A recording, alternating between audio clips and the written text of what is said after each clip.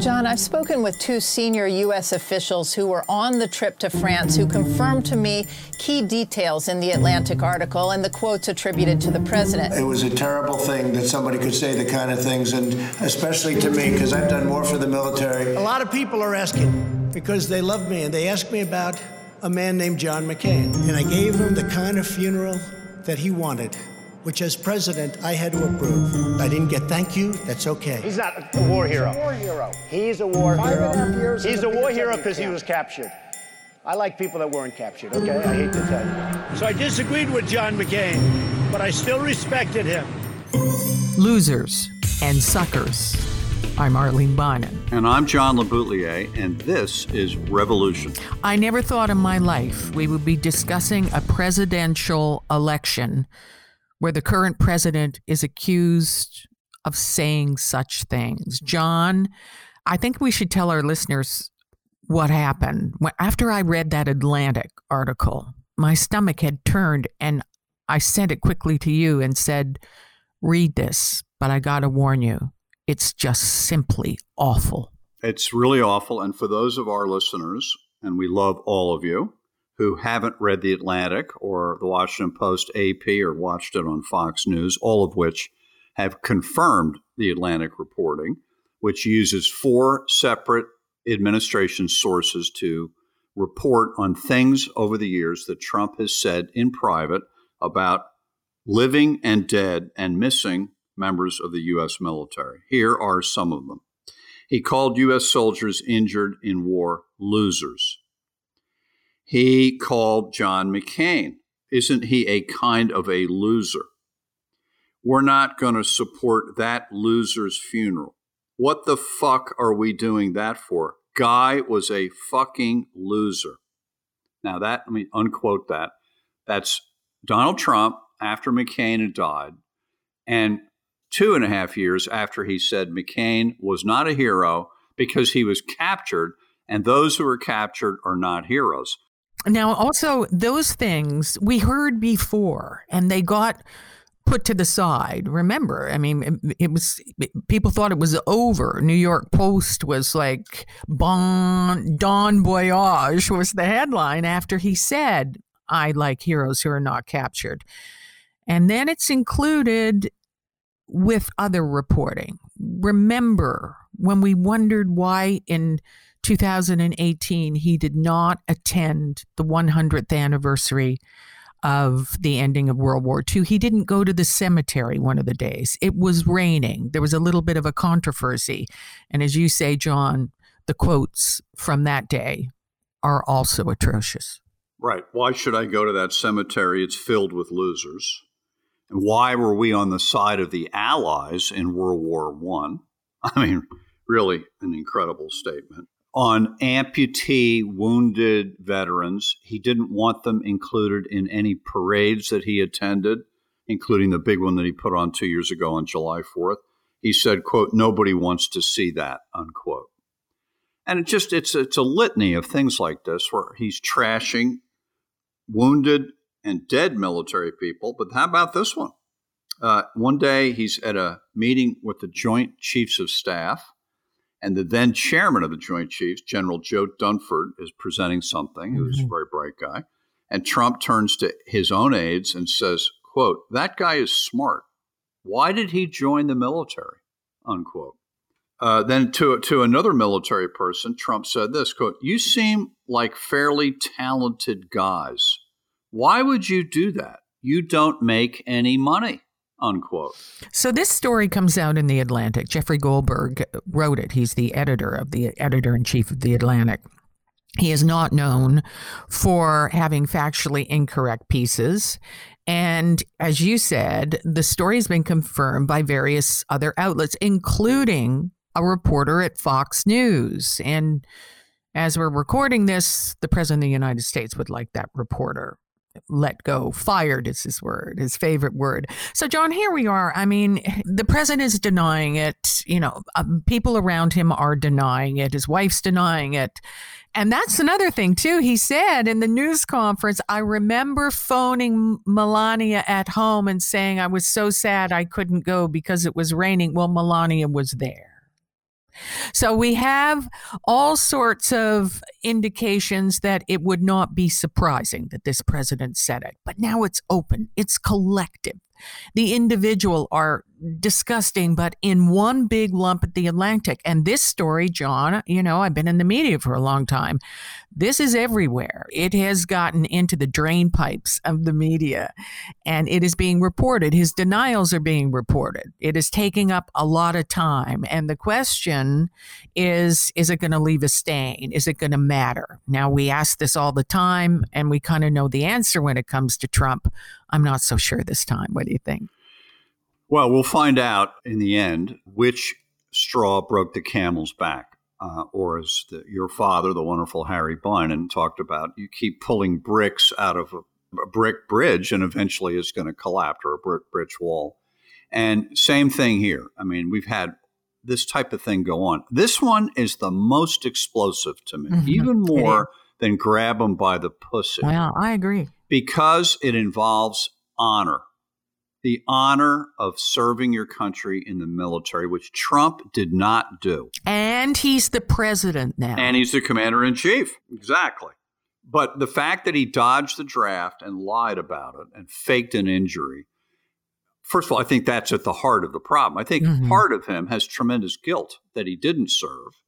And we don't know. I don't know he's capable of it. You can't say if we believe that he did say these things. I don't know if he's capable. There's something psychological when you take the first President Bush. Right? Fear, maybe not guilt. Fear of conflict.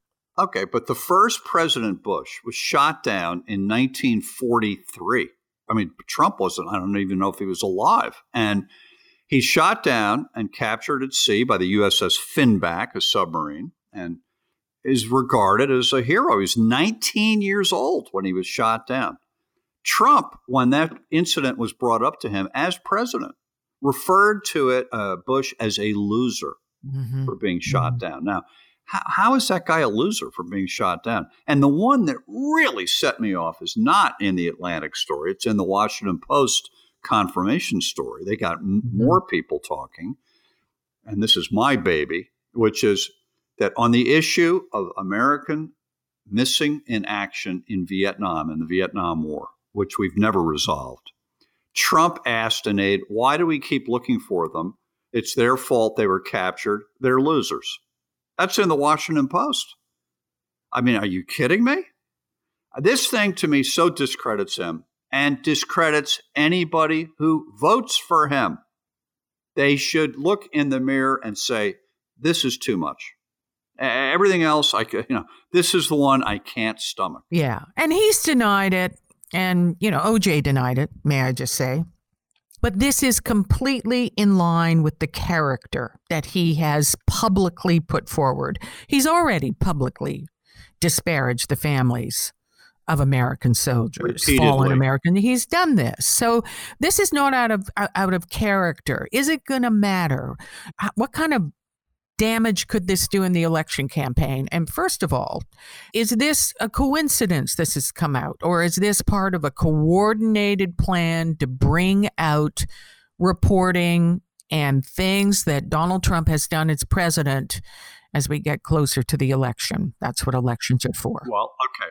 So the story was broken Thursday night, September 3rd. And guess what happened the day before? The mail-in ballots in North Carolina started to be sent out to voters. North Carolina, of all our 50 states, the highest percentage of active duty and retired military people are in the state of North Carolina. So I think, does that answer your question? Is that a coincidence, or is it timed that way? So that's number one, when it came out. Number two, as we record this, we're in the third day of this story. And it is the lead story everywhere. And Trump fuels it by tweeting about it and all that. And, every day that goes by, there are 59 days till Election Day. And fewer days in many states till people can vote. And this is eating up the clock. Biden is ahead. Trump is behind. This isn't helping Trump. It's putting him back on his heels. It's helping Biden stay on offense. It is. And, he started tweeting about General Kelly out of the blue, almost confirming that Kelly, who is speculated to be one of the sources. And John, should Kelly come out publicly? Do you think he will? Do you think Mattis should come out publicly? I read a story about the behind the scenes moment of one of the quotes where he started yelling and saying, remember, this was reported, calling all the military, I wouldn't go to war with you. You're a bunch of dummies. You don't know how to fight a war. You don't know how to win. And apparently they were so outraged. But there was speculation that was going through certainly Mattis's head was you don't talk back to the commander, no matter how awful it is. But is this their way of getting that story out? Do you think they should come public? And if they do, how damaging would it be? I do think they have a duty to us, the people who we're the boss ultimately. And we have a right to know the truth about what goes on in a White House, in an administration, in a Congress. We have a right to know before we vote. And these guys worked for Trump. They saw and heard these things. It's fine to leak it out anonymously, but at some point, especially now that Trump has taken Kelly on directly yesterday at that press conference and attacked him viciously, by the way, I think Kelly, and I don't think he should do it alone. I think he should get 3 or 4 other people and have a press conference together. I don't think they will, but I think they should, and lay it on the table and say, here's what we heard at 11:15 on July 3rd, whatever, boom, boom, boom. And put it out there. We ought to know before we vote what we're voting for.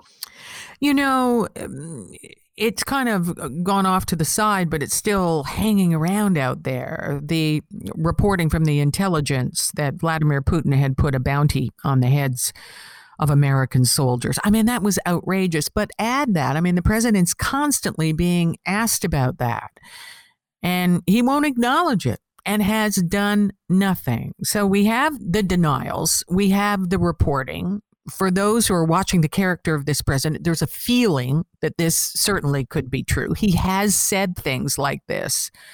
But in the meantime, where is this going to be decided? Is it going to be kind of a resurrection of all those public statements? Because he has said a lot publicly. Yeah, well, I don't think we're ever going to get a definitive, judge banging a gavel down saying, Donald Trump said them, that's it. It's up to each voter to decide, do you believe he said it or not? Now, I brought it up to a Trumper yesterday, and the Trumper, rather than defend Trump, attacked the media and said, oh, no, they made it up, they're not credible. And Fox hadn't confirmed it yet. So if I talk to another Trumper, which I try not to, but if I do, I'll now throw that out. Say, Fox confirmed the thing. And they'll have some other way to deflect. They never take responsibility for supporting Donald Trump. And they are complicit. The voters who vote for him are part of the problem. I hate to say it, but they have brought us this. They ignore all the realities of Donald Trump. They hide behind these mythical things. Oh, yeah, I don't like his style, but he's doing a great job. And most voters don't agree with that either, by the way. On the pandemic, on race relations, on none of it does the majority of people support Trump. It's a heavy majority oppose it, by the way.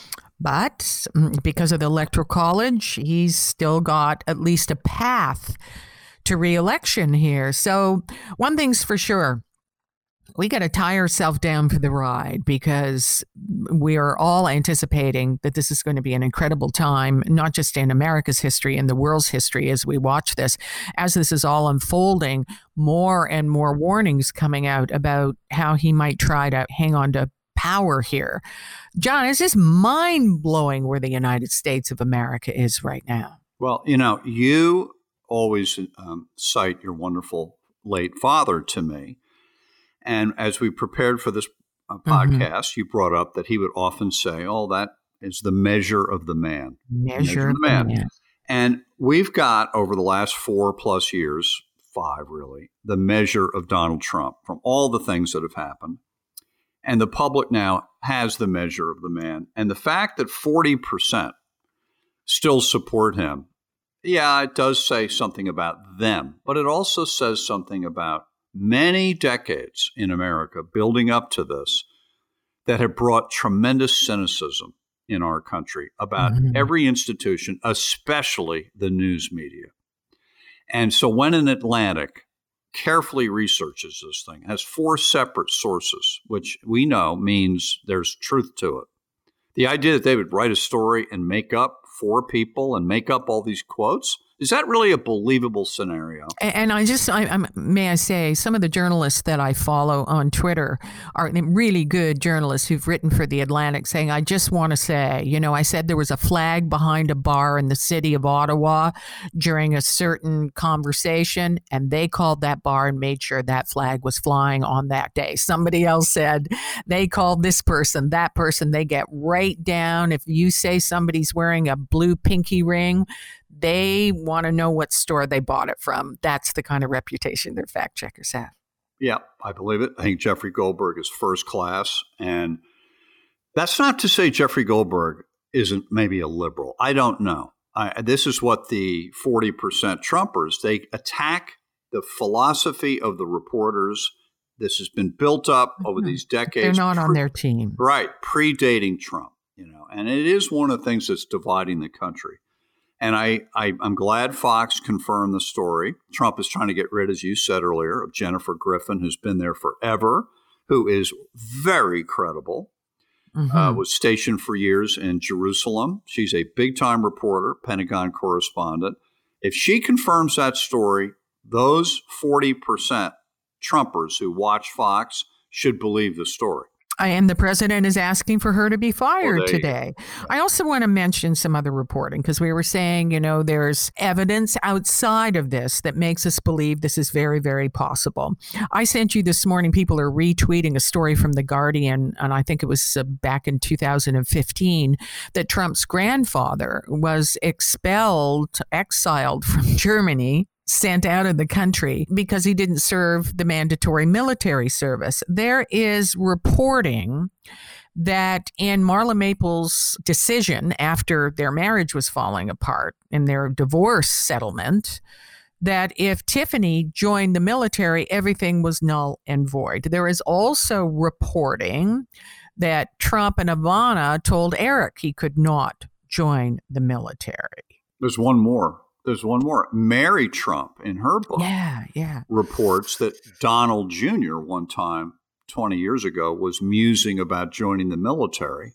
And his father, Donald Trump, the current president, said to him, and Mary Trump's got it in her book, said to him, if you join the military, I'm cutting you out of the family. And these things have come. We heard that Mary Trump story a month ago when she was publicizing the book. Any one of these things by itself is so outrageous. And with Trump, there's so much of it that you can't really focus on one because another one comes the next news cycle. And it goes on and on and on. Now, this whole anti-military thing, I think it's got legs for days to come. I really do. I think this thing, because it cuts to the heart of one of the main tenets of the job, as we said, commander-in-chief. And the military, we love our military in our countries. You do in Canada, we do in America. We've come a long way from Vietnam when some civilians were spitting on soldiers as they came back from service in Vietnam. This country's done a 180 on it. And I think a lot of Republican voters probably have a hard time believing that a Republican president says these things about our soldiers. And I guess it's a slap upside the head, as they say, that this could be true. Well, we'll see it play out in the usual ways. And we were talking about whether or not this is going to be an inflection point. And maybe there'll never be one, John. We're always waiting, and it doesn't happen. But again, I'll go back to my dad and the brick. One brick. He used to say, you pull one brick out of that dry arch and everything will just look fine. If that next one, it's already loosened the structure, you can't see it. If the next one goes, the arch comes crumbling down. And we'll see. On the other hand, who knows? Donald Trump could dust himself off, get the kind of support he needs from Fox and those around him, and somehow pull off the impossible. Convince people it was all a lie. We watch, wait, and worry. I'm stunned because you're right about all of it, and I hate to admit it, that he still could win this thing despite stuff like this. But I don't think he's going to. I think that enough's enough. I think there's exhaustion, and I think there are defections from the Trump base. Enough, and Joe Biden's running a flawless campaign. Next big thing, other than these stories that are coming out, 3.5 weeks till September 29th, that first debate. That's going to be watched by everybody. And that will be some event, and we will preview it on Revolution. For now, until the next time, I'm Arlene Bynum. And I'm enraged at what Trump has done, but I'm John LeBoutillier, and this is Revolution. If these statements are true, the president should humbly apologize to every Gold Star mother and father and every Blue Star family that he's denigrated and insulted. Who the heck does he think he is?